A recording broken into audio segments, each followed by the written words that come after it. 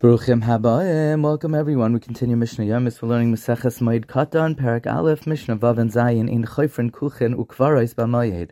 On Chol Moed, we do not dig Kuchen and Kvaros. Kuchen are catacombs, Kvarim dug in the walls of caves. Kvaros are in a binyan. Aval mechanchen as Kuchen b'Moed. However, Kuchen that were dug before Moed, you're allowed to fix them on Chol Moed. V'oisin nivreches b'Moed.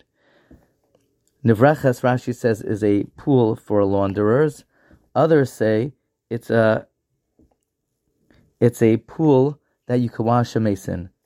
Va'arain im hames bechatzar, and you can make a coffin for a mess in the courtyard from boards of wood, and you make the aron for the mace on Chol Moed when the mess is found in that chatzar, because everyone knows that the aron was made for the mess. Rabbi Huda Eiser, Huda says it's usher to make an aron for a mace, even in that chutzar that the mace is in it, elam ken yeshi nasarim, unless there are boards prepared from Erev Yom Tif, but to cut them on Chol Moed is asur.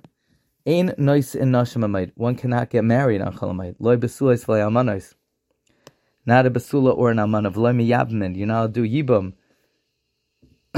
You can't marry the wife of your brother who's deceased. Meisha simchi lai. It's a simcha, and we don't mix the simcha of the Moed with another simcha. Aval machzer hu es grusha, say a person could take back a woman he divorced. Va'oisa isha tachshita b'Moed, and a woman is allowed to make her, to adorn herself on Chol Moed. Rabbi Yehuda Omer loy tasad.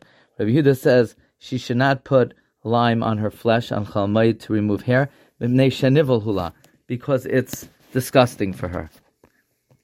Because so long as the lime is on her body, it causes her tsar. Wishing everyone a wonderful day.